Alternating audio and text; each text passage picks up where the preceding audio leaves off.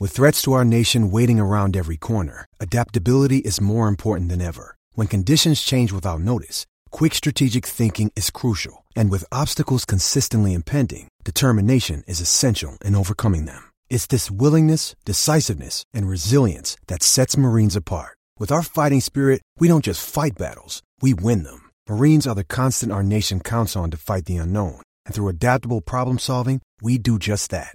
Learn more at marines.com. Judy was boring. Hello. Then Judy discovered ChumbaCasino.com. It's my little escape. Now Judy's the life of the party. Oh, baby, mama's bringing home the bacon. Whoa, take it easy, Judy. The Chumba life is for everybody. So go to ChumbaCasino.com and play over 100 casino-style games. Join today and play for free for your chance to redeem some serious prizes. ChumbaCasino.com. No purchase necessary. Void where prohibited by law. 18 plus terms and conditions apply. See website for details. It is Ryan here, and I have a question for you. What do you do when you win? Like, are you a fist pumper, a woohooer, a hand clapper, a high fiver? I kind of like the high five, but if you want to hone in on those winning moves, check out Chumba Casino. At ChumbaCasino.com, choose from hundreds of social casino-style games for your chance to redeem serious cash prizes. There are new game releases weekly, plus free daily bonuses, so don't wait. Start having the most fun ever at ChumbaCasino.com. No purchase necessary. VGW. Void where prohibited by law. See terms and conditions. 18 plus.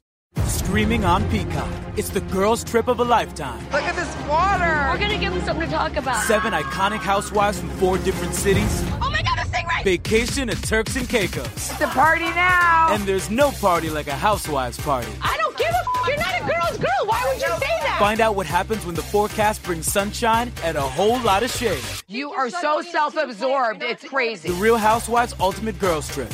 All episodes streaming now. Only on Peacock.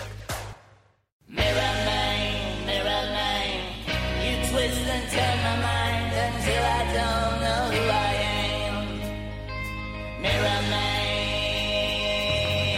All right, okay, are we in? We're ready to go. Welcome to another live edition of the Arsenal Opinion podcast. We had a good go on video last time, like numbers through the roof, like in the millions. Like Robbie from Arsenal Fan TV, watch out because the Arsenal Opinion is we're coming for you. Yes, it's taken over, but once a week on a Sunday, and not very vitriolic. But we should be getting vitriolic today, guys, because we've just witnessed. It's not a blip. It's the start of the beginning of our annual 5-6 game atrocity run that will happen. We've seen this before. Arsenal lost today against Bournemouth. Super depressing. How you feeling? Top level. Yeah, it was depressing, and I didn't see it coming, to be honest, because it was Bournemouth, and normally you see us have a bit of a response to a terrible result. So we had that terrible result crashing out the FA Cup last week, and you thought that we would see a positive response this week, but we didn't. And when you look at our away form all season, it shouldn't really be a surprise. Yeah. Curtis? It was definitely one of those... it was just depressing, wasn't it? You went into that thinking like, okay, well...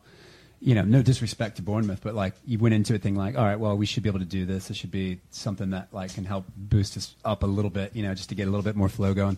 And I mean, even just like that first 15 minutes were just diabolically dreadful. Like, ugh. It was terrible to watch. Yeah, but I do think it's important. A lot of Arsenal fans are like, you know, this is kind of the final straw. I've not seen this before.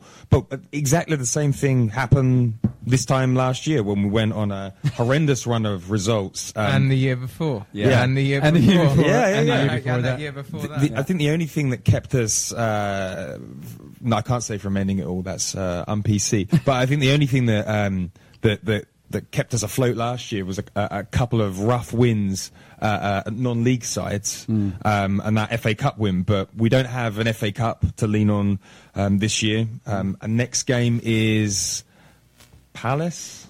It's Palace on Saturday. Palace, Sunday, yeah. and that's going to be tough. And then we've got Chelsea at home. Like the last opportunity to save our season really is looking like a League Cup where we've got to beat Chelsea in a decisive game, and then Manchester City. So We're going to get so through easy few weeks, no danger. Easy few weeks. So we're going to get through a few things today. We're going to talk about the game. We're going to talk about individual averageness, who won the award for the most average performance today. Then we're going to talk about the issues that we had with the team at large. Then we're going to talk about the exits, because that's hotting up as we speak. And actually, what seems to be going off on the feeds at the moment is there is potential of an incoming striker that might soothe the impending Alexis exit. And then we're going to talk about linings in that. Yeah, and then we're going to talk about what's next for Arsenal, because I think there's what would be next if Arsenal were a normal football club that played by the same rules as everybody else, and then there's the reality. Arsene Wenger is not going anywhere. He's probably not going anywhere this summer. So what do we do to get through these next 18 months? So with that, let's... Yeah, can we... I think one of the most interesting points is something that I don't think has actually been brought up that much, because we've just sort of been bumbling along in typical Arsenal fashion. But it's just really come more to my attention now, and that is how bad our away form is. How bad? Because I know we've sort of been going, we've got to improve away from home. So here's a statistic. No win away from home for Arsenal against any club currently in the bottom 8 of the Premier League. Wow. No win. 1 win in 7 matches now, and that was at Palace just before Christmas against teams now ranked 10th to 20th. So things are really bad, and I think it was our incredible home form up until we played Manchester United at the beginning of December that managed to paper over at the cracks. But now that we've seen the home form disintegrate a little over December, it makes that away form all the worse, really. So I completely agree. Like, we're not even Arsene usually has one or the other, doesn't he? Yeah. Good home record, or a good away record, or a good calendar year. Like, there's always something for him to lean on, but he's kind of running out of those bits now. So I don't know where to start. But let's start at the beginning today. Big talking points before the game. Mesut Ozil out again with a mysterious knee injury, and Alexis Sanchez. He trained before the game, so he was fit, not available. And I think that was a smart move, because we saw what happened with Chamberlain when we played him against Liverpool before he eventually made the move over to Liverpool. So straight away, how do we think the loss of those two players impacts the morale of the team? Like, is it unfair to expect that team to play at the highest level when their two leaders, their two on-pitch leaders, aren't available? Do you feel like it like within that team structure, obviously, I mean, to the surprise of everyone watching this, that neither three of us have been on a Premier League side before. No. But if we were, do you think that loss feels like, like almost like the personal loss of like a relative or like a boyfriend, girlfriend, like that relationship where like you just feel like everything's just kind of off today? You know what I mean? Like, they're not with us. It's so tragic. Like, it just feels like you're just like you're missing something. And to me, they just didn't even look like themselves without those two today. So, Matt, do you think that sort of thing should be affecting professional footballers paid exorbitant amounts of money? Well, I think the money is sort of irrelevant, Yeah. and because everyone will always say, "Oh, they get paid this much," so it's a bit like, I think a closer parallel is when you're working with people. That's what I was going to say, and what your professional environment is like. And if you're working with people and you've got a pretty hard project or a pretty hard piece of work to do, and you're working with a load of people who aren't turning up, literally cannot be fucked. Then, and one of the leaders of your team is gone. Then there is a point where you basically go, well, if they can't be fucked, then why am I going to bother? Yeah. There's just that sense of it just creeps in, and yes, your personal sense of professionalism should keep going, and the fact that you're earning a ton of money, but it's undoubtedly having an effect. Yeah. What does that say about the leadership qualities within the squad? Because if you're working on a project and you're younger and the two big dogs move to another agency, I would see that as an opportunity to shine. Yeah, well, and take a bit of the limelight, take on some leadership, get everybody up for it. I was going to say, like, you know, I feel like that's definitely an opportunity, and I feel like with any leader, though, you know, I mean, I think that one, there creates a vacuum where you're used to relying on, and you might have. I felt like today, for me, I felt like you saw whether they had fully great games or not. You saw Bellerin really trying to like really make some moves today, and for his mistakes, you even saw Holding that looked like he was completely involved. And now these guys aren't leaders, but I feel like they were really doing what they could to step up today, right, in their absence. I think that with that, you know, those two central figures are such leaders within our starting 11 that you take them out, and today is not going to be the day that they're just going to be able to like suddenly make their leadership show. I think that those things are going to take time. Like you can't. I don't think leaders just happen overnight. You know what I mean? I think the other thing to note is there's probably are different groups within the Arsenal squad, and I think that the people who are going to be most disheartened by Ozil, Sanchez leaving will be the older players, the sort of Koscielny's, Monreal's, Ramsey's, Welbeck's. Yeah. The people who are a little bit older, yeah. because they're going to look at these guys moving on to bigger and better things in reality, right, and going, well, I've got to now, it's definitely not going to happen here, I've got to think about my move and what I'm going to do.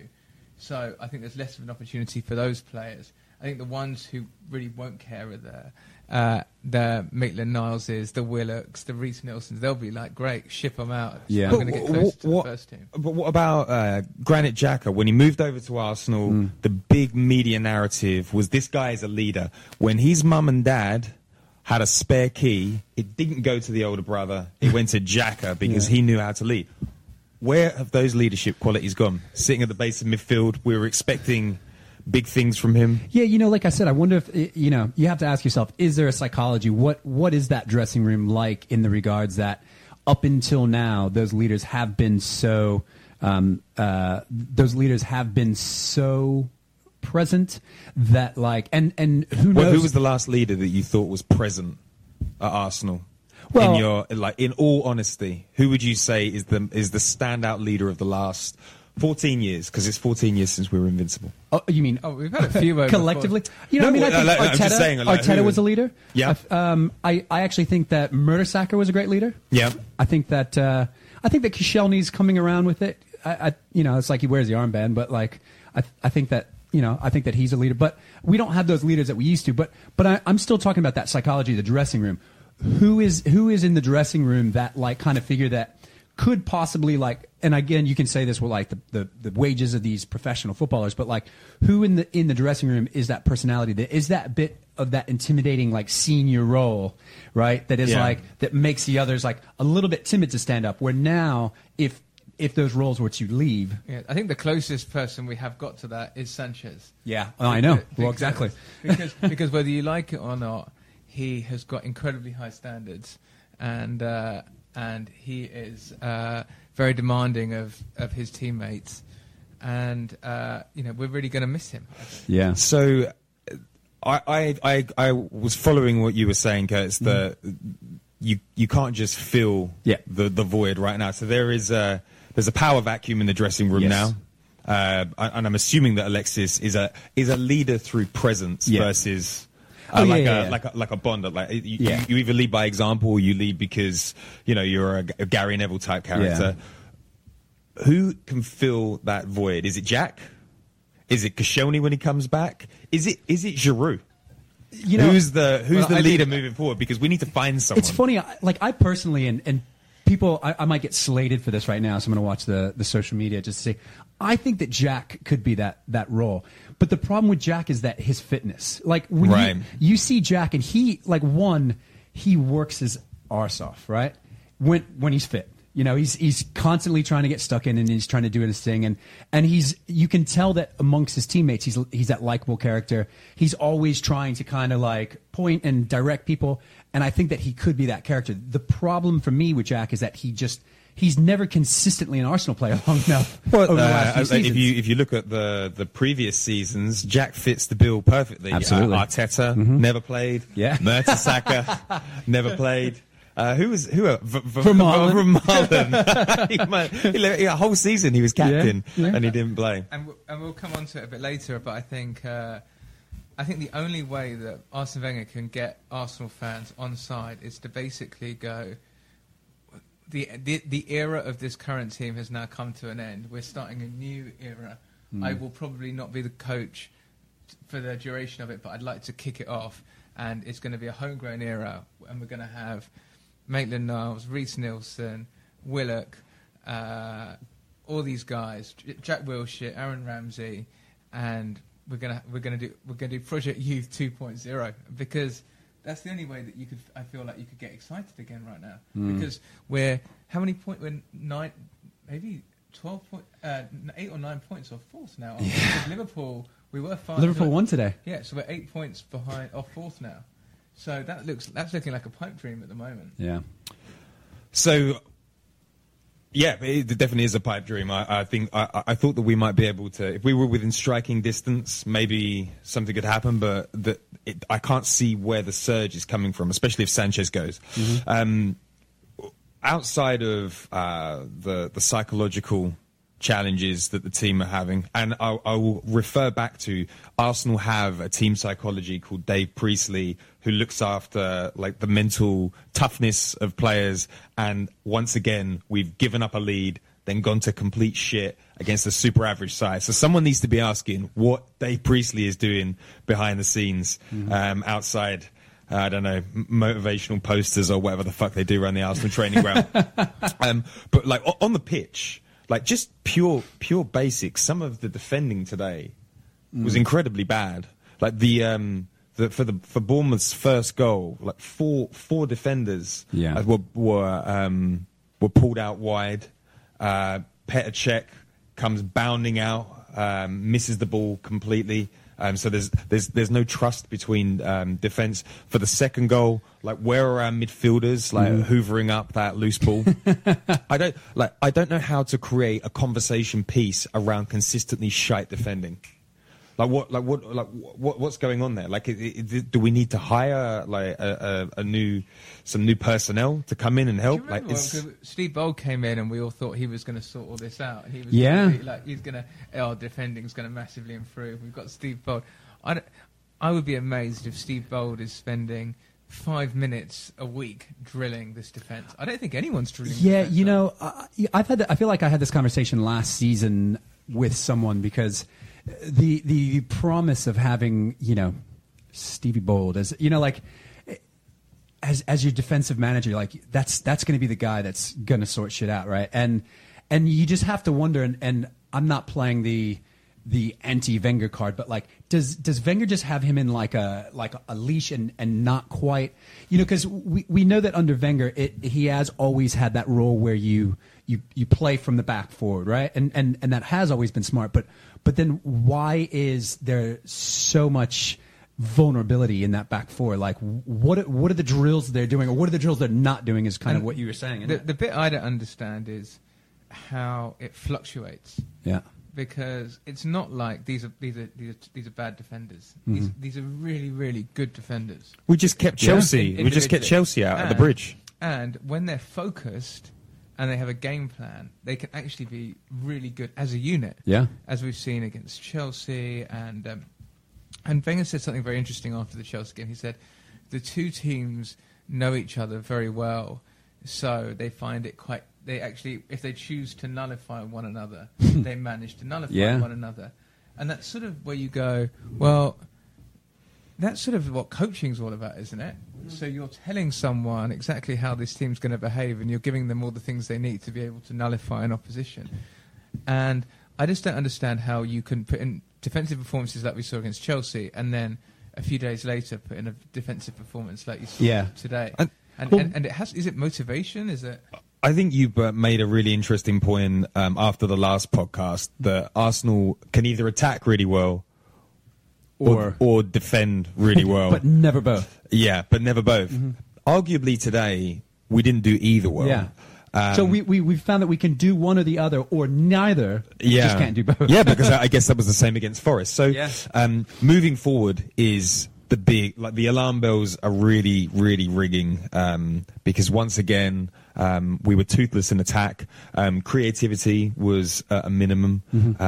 Lacazette, he's getting exposed. He is not fast and he is not strong. Yeah. And then our fast and strong striker, he's an Everton striker. Danny Welbeck, let's be honest, Everton is his max out level. There's a reason that United sold him to us for 16 million. Like, I love him. Like, he has all the attributes to be an incredible striker, but the guy's 26. Yeah. Like, he should have recorded a 25, 30 goal a season, offering. At least once, yeah. Yeah, and he's not done it. So again, like, what were the, like, what were your thoughts moving forward? Is it an Ozil issue? Is it just substandard attacking? Is there a reason that Arsene opted out of signing Lacazette for 2 or 3 seasons when he had the opportunity? Are we finding that out now, or is he going to come good? Well, I think Danny Welbeck, in my opinion, should not be playing either right or left of a front three. If you're going to play him, he's got to be the focal Centre, point. yeah. And then if you're looking at squad composition, you either have him or you have a Giroud. Mm-hmm. You've got a fast, speedy player like a Lacazette. You've got you've got to build like an armory of different attacking options, and I just don't know what Danny Welbeck really offers. And we've sort of got all these players who are very interchangeable, but none of them are actually the best at what they do in their particular position. Even Alexis, he had his best season for us playing up front. Absolutely, yeah. So why don't we just keep playing him up front and find... Well, that might be because he might not play. One of the guys who writes for Le Grove, Alex, messaged earlier, and he said Giroud, Welbeck, and Lacazette combined would offer you like the elite mix that you need, but individually, it just doesn't work out. The sum of the parts, right? And I, after watching the Liverpool game earlier, my initial thought was, to exist in the Premier League as an elite striker, you need to be big, you need to be fast, and you need to like have great technical skill. But you can just be extremely fast and extremely technical. Like, you can get away with 2 of those elements. I think City are proving that you don't have to be massive, but like, you do have to have pace and you do have to be good on the ball. I look at Lacazette and I can't see where the breakthrough is going to come, because the only way that you can make it work with Lacazette is if you put the ball exactly into his feet. That he's not fast enough to make the good runs. I kind of disagree. Really? Like, I don't want to be like the overtly... This is a Le Grove podcast. I'm disagreeing. What? I want to be that voice of challenge, right? Again, I don't think that he's not fallen into his comfort zone yet, but I do see something in him that even though, like, I feel like he's definitely lost a lot of confidence over like the last 4 weeks, without a doubt. But I have seen him up until that point finding his place into the spaces. Again, I said this on the last podcast we did, was that like, he's not that guy that's gonna find that nice, like, beautiful strike from like, from the corner of the box, like, and get it in. He's no Robin. No, of course not. But what he had, like, when you look at the goals that he scored, he always is kind of like that poacher that finds himself like underneath someone somehow or another, and those are the goals he scored. So to me, I think that is very, very interesting, and I don't think that makes him the way you describe it. Just remember how short-term everyone's got a goldfish memory as football fans, and it was beginning of December where he was looking great, and the Sanchez, Ozil, Lacazette front three was being lauded as the answer. We'd put 5 past Everton, we'd beaten Spurs, we were in a really good offensive place against Manchester United. Right. So it's amazing how in 4 weeks everyone's suddenly like, no, he's crap, he's useless. I think the answer is, he's lost confidence, but the whole team's lost confidence. Absolutely. And when the whole team's lost confidence, if you're a finisher, you're the one who's going to be more effective than anyone else. Absolutely, so he will come good and he will score goals. And I think, yes, he's not going to score 30 goals this season, and that's what we all expected because we spent £53 million on him or whatever it was. But if he gets 20 this season and something to build on, then that's not a terrible start.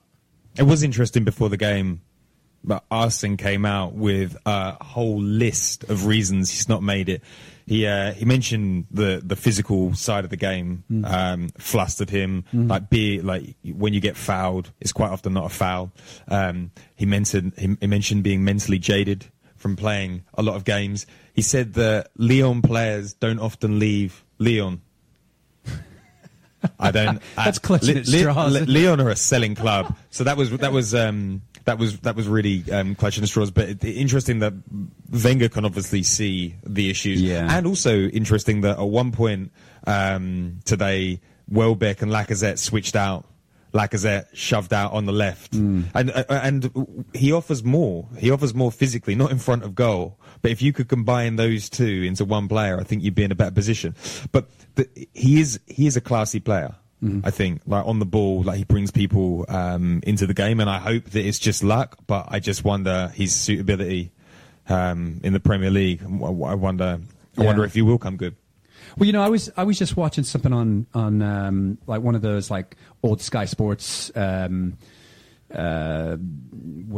compilations. Like, yeah, where they go back and it was Sky Sports Gold. Yeah, those. Yeah. So exactly. And when Thierry was talking about how, kind of like how everyone, like what everyone was. No, it wasn't Thierry. I think it was.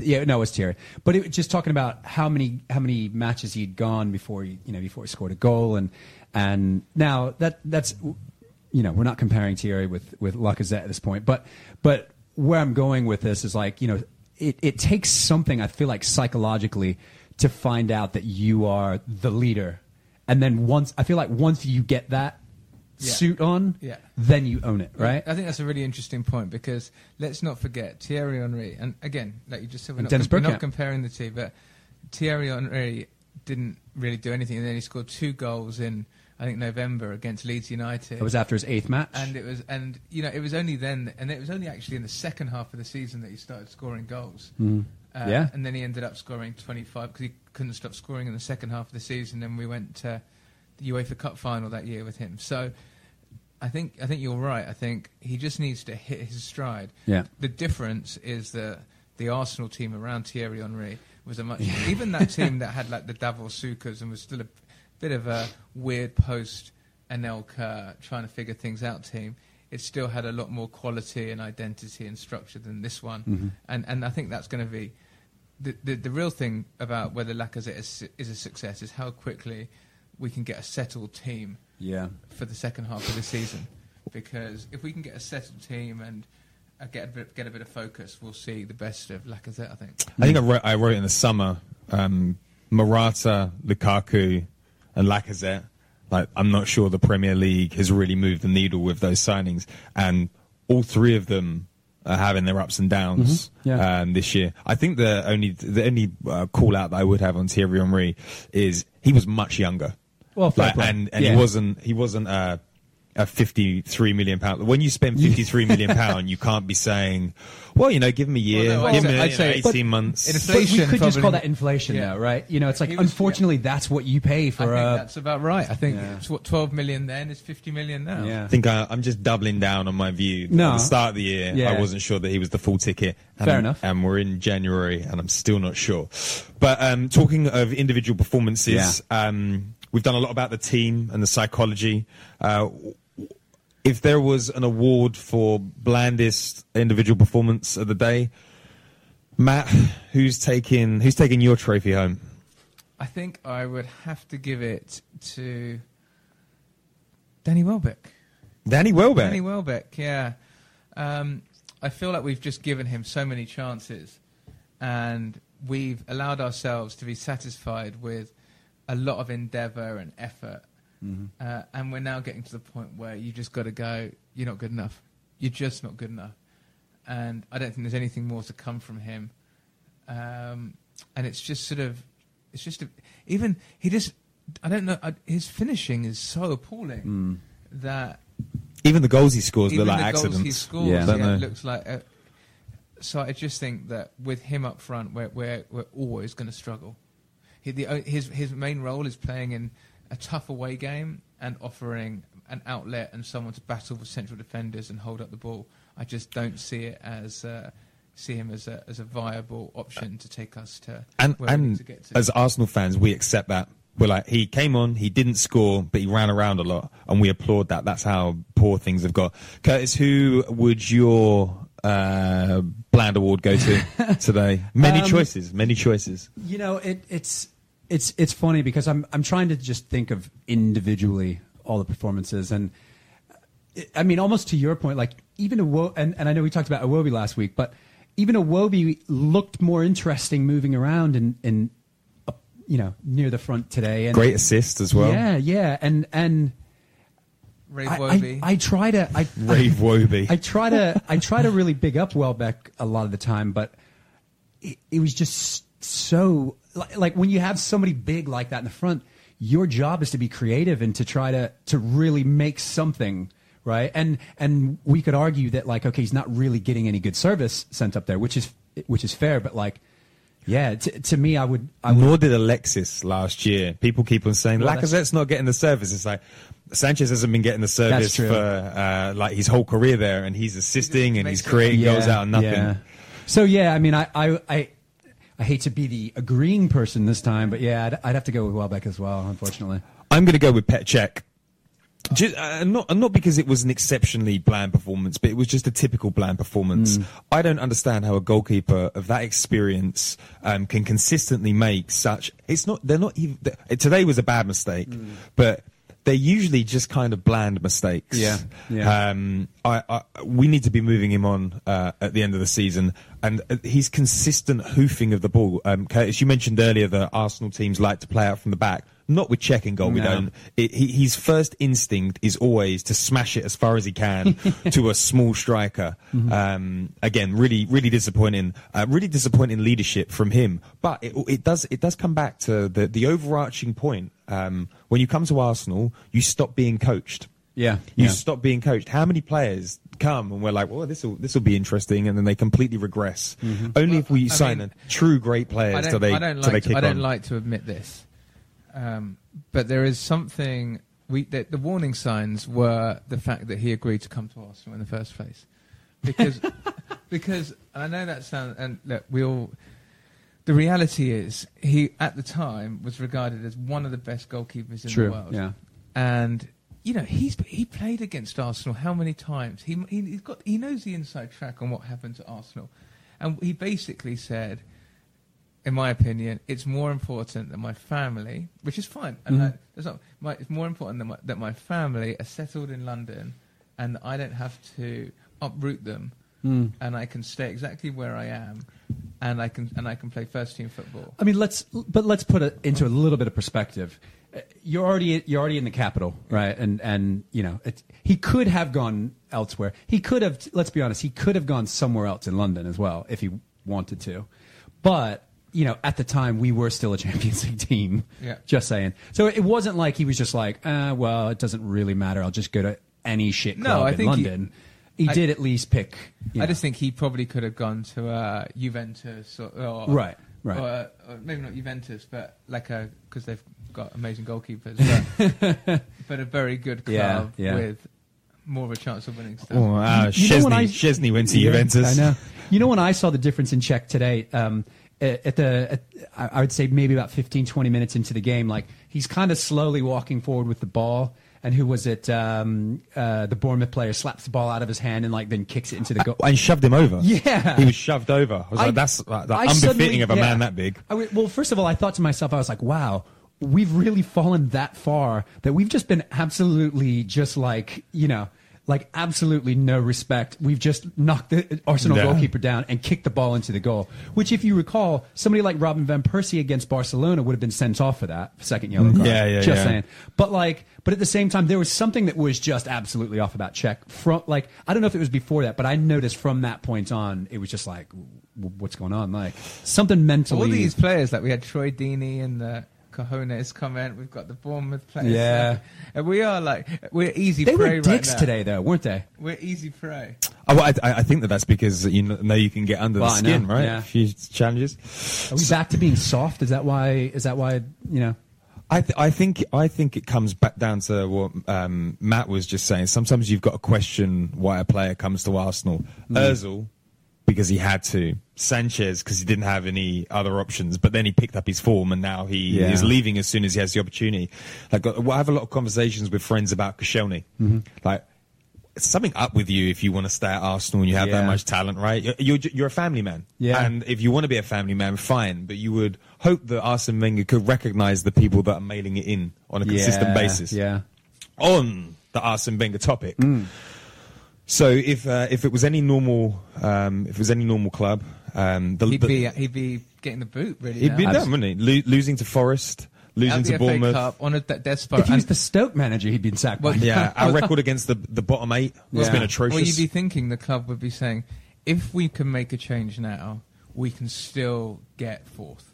That's what most clubs who are fixated, just not even on winning stuff, just on Champions League qualification, would be saying. They're saying it's January, first week of January, we can still get Champions League if we get a new manager in. And I know we're not going to do that, but that would be the norm, wouldn't it? We've got some great managers waiting in the wings. Carlo Ancelotti, Thomas Tuchel, Luis Enrique, Tim Sherwood. Tim Sherwood. He's waiting there. You know that he's waiting there. He's probably got his CV ready. Do you think because Thomas Tuchel can't happen because we've just signed his arch nemesis as our head scout. Carlo Ancelotti does't excite me whatsoever. He doesn't at all to me, I don't see what the point of bringing him in between now and the end of the season would be. So Luis Enrique, I can't see him managing anywhere other than... he was a Barcelona manager. I can't see him being a manager anywhere else ever again. No, it's like Zidane when he goes. Probably not coming back. He won't be coming and managing. No. Remind me, what was the Portuguese manager that was at Chelsea? Villas-Boas. I'd be curious what's going on with AVB because he's doesn't he? Zenit. He's at Zenit, isn't he? Yeah, I guess he is. I found him interesting, and I applauded when he first took over at Chelsea and what he wanted to do. But it was almost like that Manchester United kind of feel, too much old guard that weren't going to change. Yeah, that was that era where the players at Chelsea ran the show. But from what I heard about him, he was a tower builder. He was an empire builder. So he tried to sack a lot of established coaches at Chelsea. Tried to bring in all of his own team. Fell out with the players. I don't think he was very smart about the way he did it because Chelsea's a very infrastructure-driven organisation, and especially after working with Mourinho, where they bring 50 of their people, so it's difficult to fire them. But the point is that there are opportunities to hire managers if you want them. We're Arsenal. We can pick up anybody we want at any time. They don't have in advertising. You don't pick up the person that doesn't have a job. You pick up the person who's ruling the show. 7 jobs. Right? Yeah, exactly. So there's opportunity there. Shamil Maher says AVB is a Dakar rally driver now. So I think the question is, if we're not going to move the manager on, what has to happen to see us through the end of the season? I think the biggest question is, how much input are these people behind the scene having at the moment? Because our director of football starts on February the 1st, isn't he? He hasn't started. Yeah. And is Gazidis and Sven talking around player acquisition and what the future is?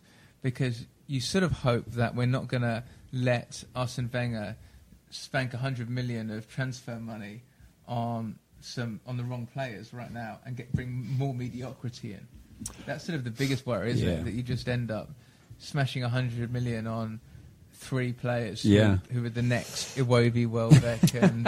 Did you think the bigger questions are, what's going on? What are these people that are paid huge amounts of money doing around Arsene Wenger? Why is nobody saying, Arsene, we've taken a great goalkeeper and he's shite, and the consistency in all of our rubbish keepers over the years. Old. I mean, Szczesny's gone to Juventus and he's killing it. Fabianski, I know he plays for Swansea, but he's still a better performing keeper than Cech.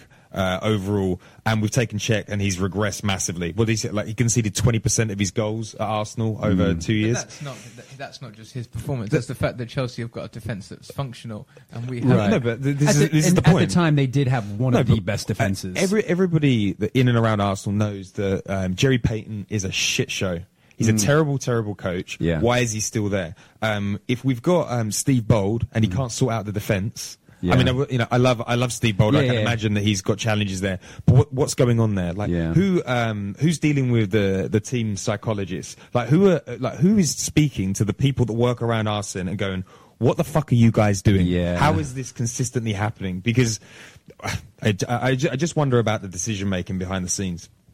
But things that could happen, we could channel. Remember 2008 when Thierry Henry left? Adebayor. We could channel. No, you don't seem keen on that. I do want to point out that on the last podcast, somebody thought that I was actually. Remember, I talked about I was sad when all players leave Arsenal. Yeah, I need to rebuttal that and correct that I did not give a shit when Adebayor left. No, but I was talking about when Thierry left and Adebayor, they channeled some of that spirit. Nobody thought that they'd make the top 4, and they made the top 4. Well, yeah, I think it was Thomas Lincoln in the Facebook right now who was talking about kind of that passing the baton. You look at, and I think you were kind of talking about it on the last podcast as well. It's like from every, you had that Vieira Adams period that like. A lot of that passing of the baton almost stopped. Like the people that came after them weren't kind of in the ranks while they were on their way out. Yeah. And so, I mean, you think about the people defensively that were back there, people like, even Toure and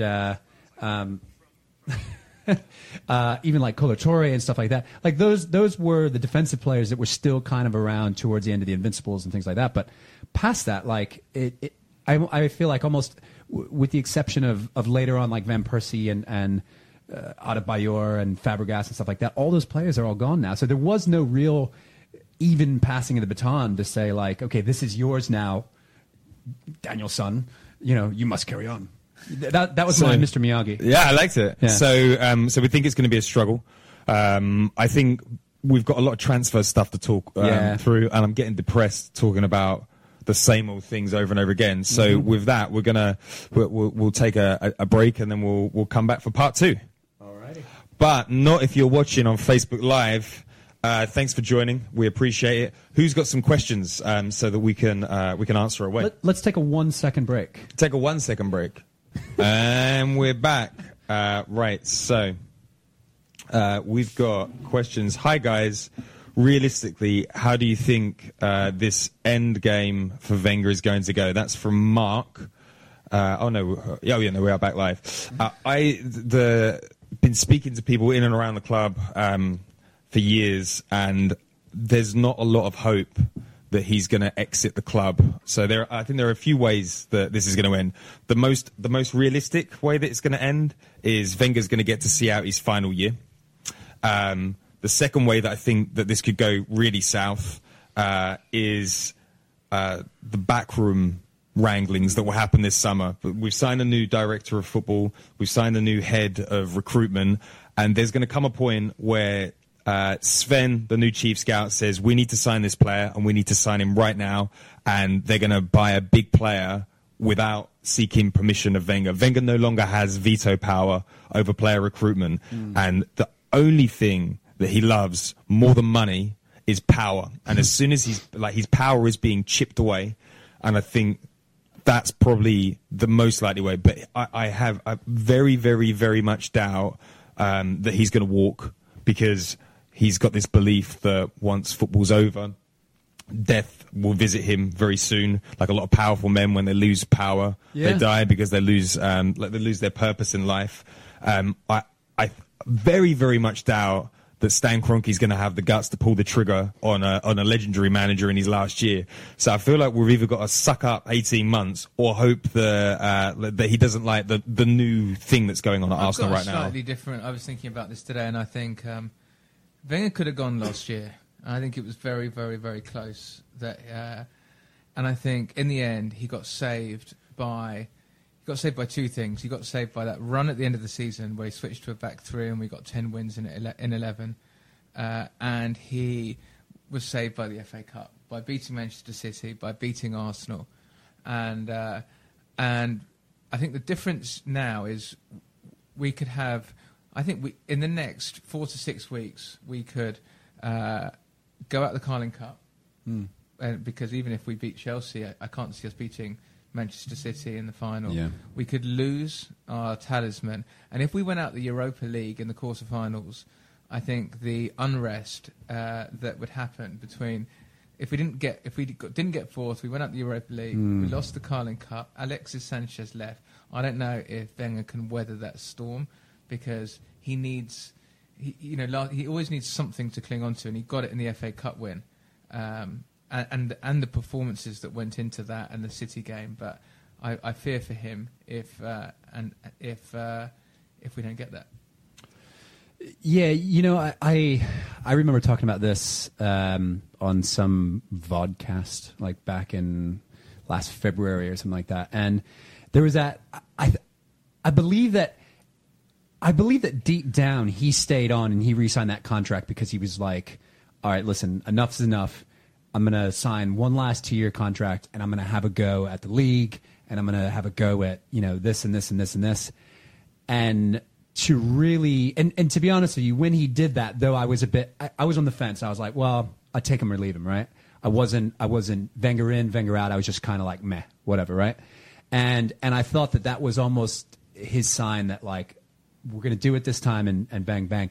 And I think that the absolute failure that has now come from that, to be honest with you, I don't know that there's anything saving the unrest that will come towards the end of the season. And I tend to not be the doom and gloom guy, but it's, But now you're the doom and gloom guy. No, I'm not, but like, I can't see...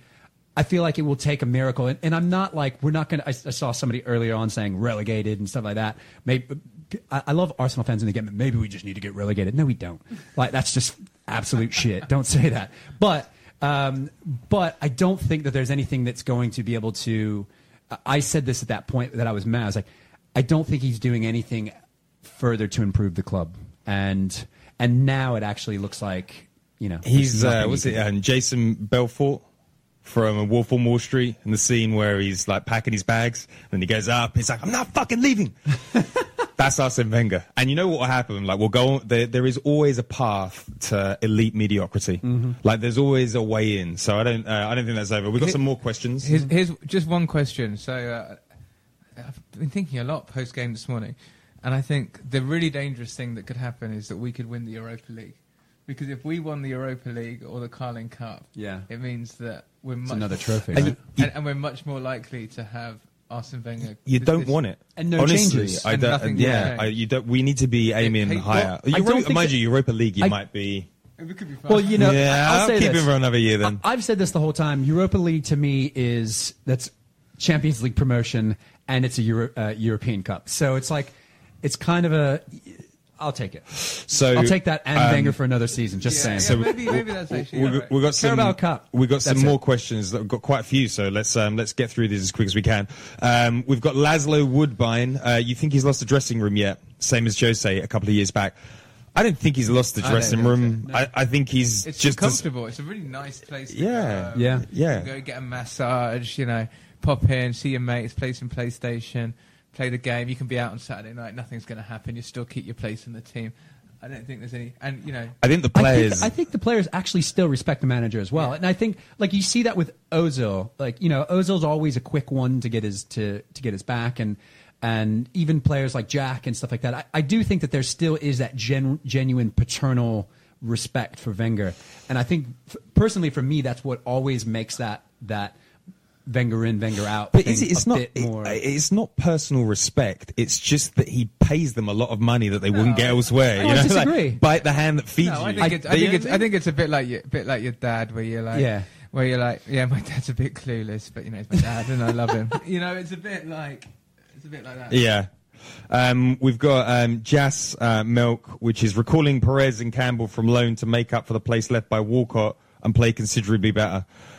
I quite liked Perez last year. I didn't think he was. Joel Campbell is a harder worker. Yeah. I know. They're both substandard players. Look at the level we're at. Perez and Joel Campbell. Yeah. Oh, makes me sad. But I felt like Perez was one of those players that, like, he was interesting. And when you think about it, he came in on all those really, really small cup games. And when he actually came on, I thought he looked fantastic. He scored goals in almost all of those League Cup games. Right. I mean, it's the League Cup, but so we've got. we've got two more questions that are interesting. We've got, what's your opinion on if Oba is coming in, Aubameyang is coming in, will we move Lacazette to the wing? I reckon so, because we're not going to do like a 4-4-2. But what season was it? Was it last season, the season before, that we toyed around with that 4-4-2, and it actually wasn't bad. And then we've got one more, and this is for you, Curtis, because you're a music buff. Oh, this guy, I think he's just taking the piss. He's taking the piss at you, but let's answer it anyway. If Wenger had $50 to buy vinyl, what singles would him and his team come away with now? I would say that he wouldn't spend the $50. He wouldn't want to kill Boom. the CD. Yeah. Yeah. No, it would probably be like Bach or Beethoven, wouldn't it? He's a classical man. Is he? Yeah. Okay. All right. There was that funny video where Jurgen Klopp and Jurgen Klopp says, "Yeah, Wenger's a classical man. I'm more of a metal man myself." And I was like, "That's pretty cool." I actually kind of like Klopp. Okay. Yeah, I like Klopp too. So with that, We've got 10 more minutes. So we've got 10 more minutes. Yeah. So finally, on to part 2 of the Arsenal Opinion podcast. We are here to talk about transfers because they're so exciting. Just a point on this. There was a little trend on Twitter where certain people are like, I hate the transfer window. Fuck off. Yeah.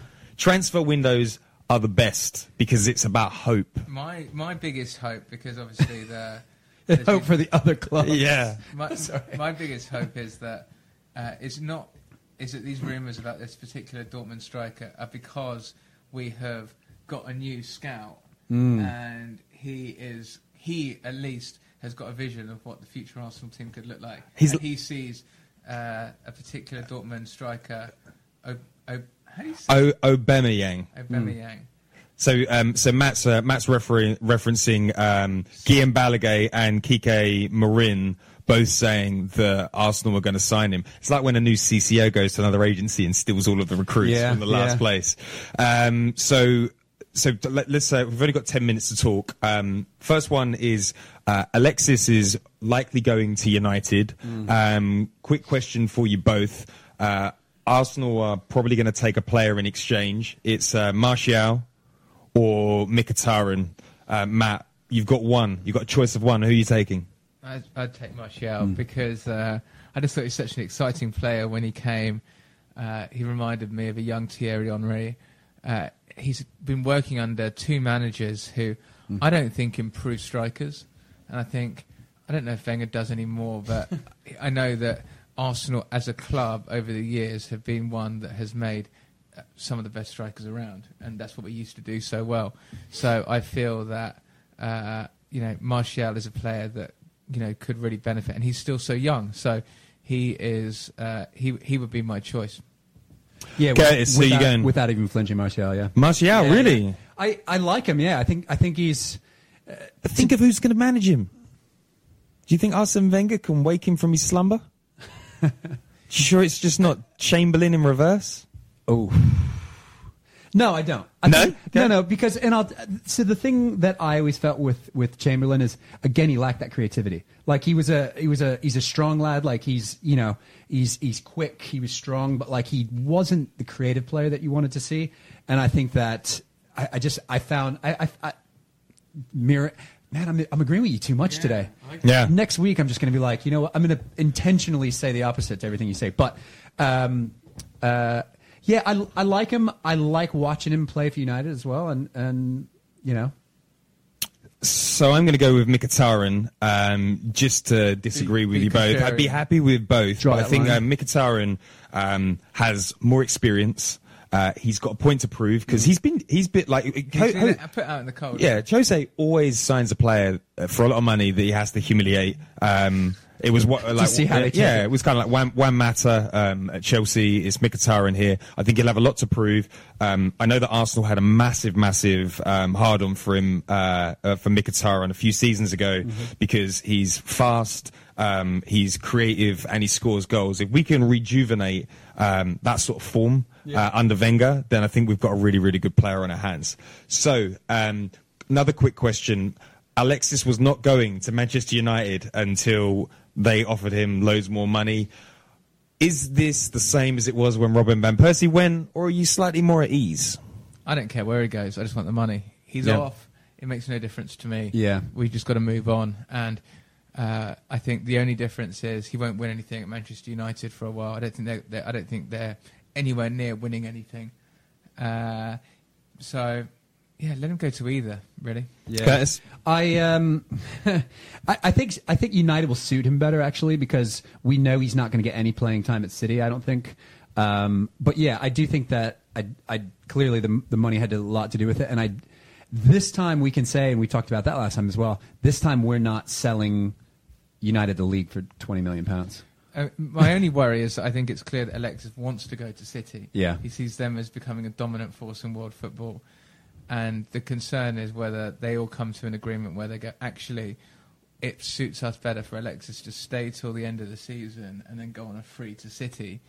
Yeah. And we might be better off just taking... Because I don't think Alexis is going to rush into it signing 4 years away if it's 4 years to a club he doesn't want to go to. Yeah. So if he really wants to go to City, he will end up there, but it just might be for nothing in 4 months. And I think the influence that he's having on the dressing room at the moment is so negative. We've just got to get rid of him by the 31st of Jan. So, okay, that's cool. We've got 6 minutes to go. Cool, we still got 6 minutes. Yeah. A bit of news, hot off my sources, my hot sources. Ozil is probably going to stay. Yeah. He's With a new contract. Well, very unlikely that he's going to leave in January. From what I understand, he's not attracting the interest that he wants from elsewhere. I know that there are rumblings about United, but whether they want to invest big in another player is up for debate. Also, he loves London, and he'll run his contract down, and then Arsenal will come in and they'll look at what it costs to replace an Ozil, and they'll just give him 20 million euros. Rents in London, though? He doesn't own a home in London. He just rents it, from what I understand. I wouldn't surprise Ballack. Do you remember when Ballack came over and he was on 140 grand a week and he said he couldn't afford anywhere in London? Jokers. But I'm happy with that. I think that Ozil's of the two.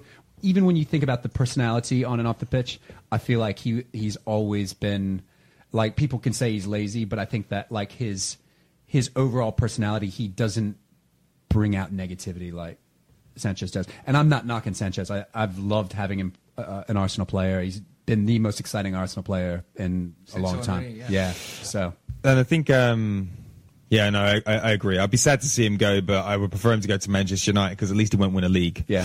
And then 2 more talking points. Yeah. I was doing a little bit of research into like how other clubs work. The contract situation is ridiculous. Arsenal should have offered Sanchez and Ozil 200 grand a week 2 years ago when they were both asking for more money. And it's foresight by the CEO for me. He knew that more money was coming. He knew that that we could afford to pay 200 grand a week, and we missed the boat, and now we're in the situation we're in now. And I was also reading into how other clubs do it. So Daniel Levy offered Dele Alli a 7-year deal on 60 grand a week. Before he hit it big time, he signed on. They also offered Harry Kane a 100 grand a week deal for 6 years, and he signed on. And then the additional bit that clever clubs do is you have you give them you pay them extra to have an extra year clause in their contract. So if the club choose, they can extend the player's contract, and you'll remember this clause because Johan Giroud did that to Arsenal. So if we had that extra year, you give them the extra year, then you sell them if they want to go. The one thing I'll say about all of this is, and I agree with everything. One, there's a difference between offering players that have come through an academy or bought very cheaply 60 grand, because that's a huge difference for them, and they'll jump at it because they're being so vastly underpaid. So why would you not do it? And the risk is so low. The difference is when you're moving someone's contract from 100 to 200. It's a world of difference. The other thing is we were complaining about, I wasn't complaining, but people were complaining about Coquelin and the way that went down and the way we gave them money. And that's all we were doing, was protecting the investment, extending the contracts, and people were complaining about it. So you can't have it either way. You've got to keep... There's a fine line between keeping players hungry and giving them what they need. And I think... And I'm not saying that this hasn't been woefully mismanaged, because it has, but it's not as simple as following a cookie cutter template from the likes of Daniel Levy. But isn't the issue that everyone's taking with Coquelin that we signed him down to a new deal and then only got 10 million off the back of him in a market that's seeing Bentaleb move for 18.5? I think that's more the issue. And and it's not like you weren't taking a gamble on Ozil and Sanchez. Yeah, no, like 200 grand a week was not a gamble. They're big name players. So it's not like giving Aaron Ramsey a 200 grand a week contract or giving Jack Wilshere a 150 grand contract is a gamble. And the worst part about this whole thing, about gambling on players that might not be worth it, is Theo Walcott has had 3 contracts with us where we've just gone, all right, mate, whatever you want. Yeah. Right, and then the final point before we leave this, Chamberlain and the Invincibles. So on the one hand, the weekend got worse because Chamberlain scored a goal and made an assist against Manchester City, and Liverpool registered a historic first win over Manchester City. But on the other side, the only joy of the weekend is that the Invincibles is still us. Undefeated. Yes. 49, I say. 49, undefeated. Playing football the Arsenal way. There we go. Wonderful. That's a good way to end. Ending. What a great way. Because that was the last big away game other than them coming to play us that they had. And we needed them to lose that. Otherwise, our record was in doubt. So we are still the one and only Invincibles. Yeah, that's the silver lining out of this week. And it's a great way to... end the show. End this. I just want to say a massive thank you to Curtis for hosting us in his beautiful home. Look at all the Arsenal books he's got. Wow, that's so good. I want to say a thanks to Matt for just being here all the time. And I want to say thank you to all the people watching on Facebook Live and asking questions. We're going to try and make this a regular thing. This is the Arsenal version of the Sunday Supplement moving forward. And with that, I will say goodbye. Yeah. Thanks, guys. Bye.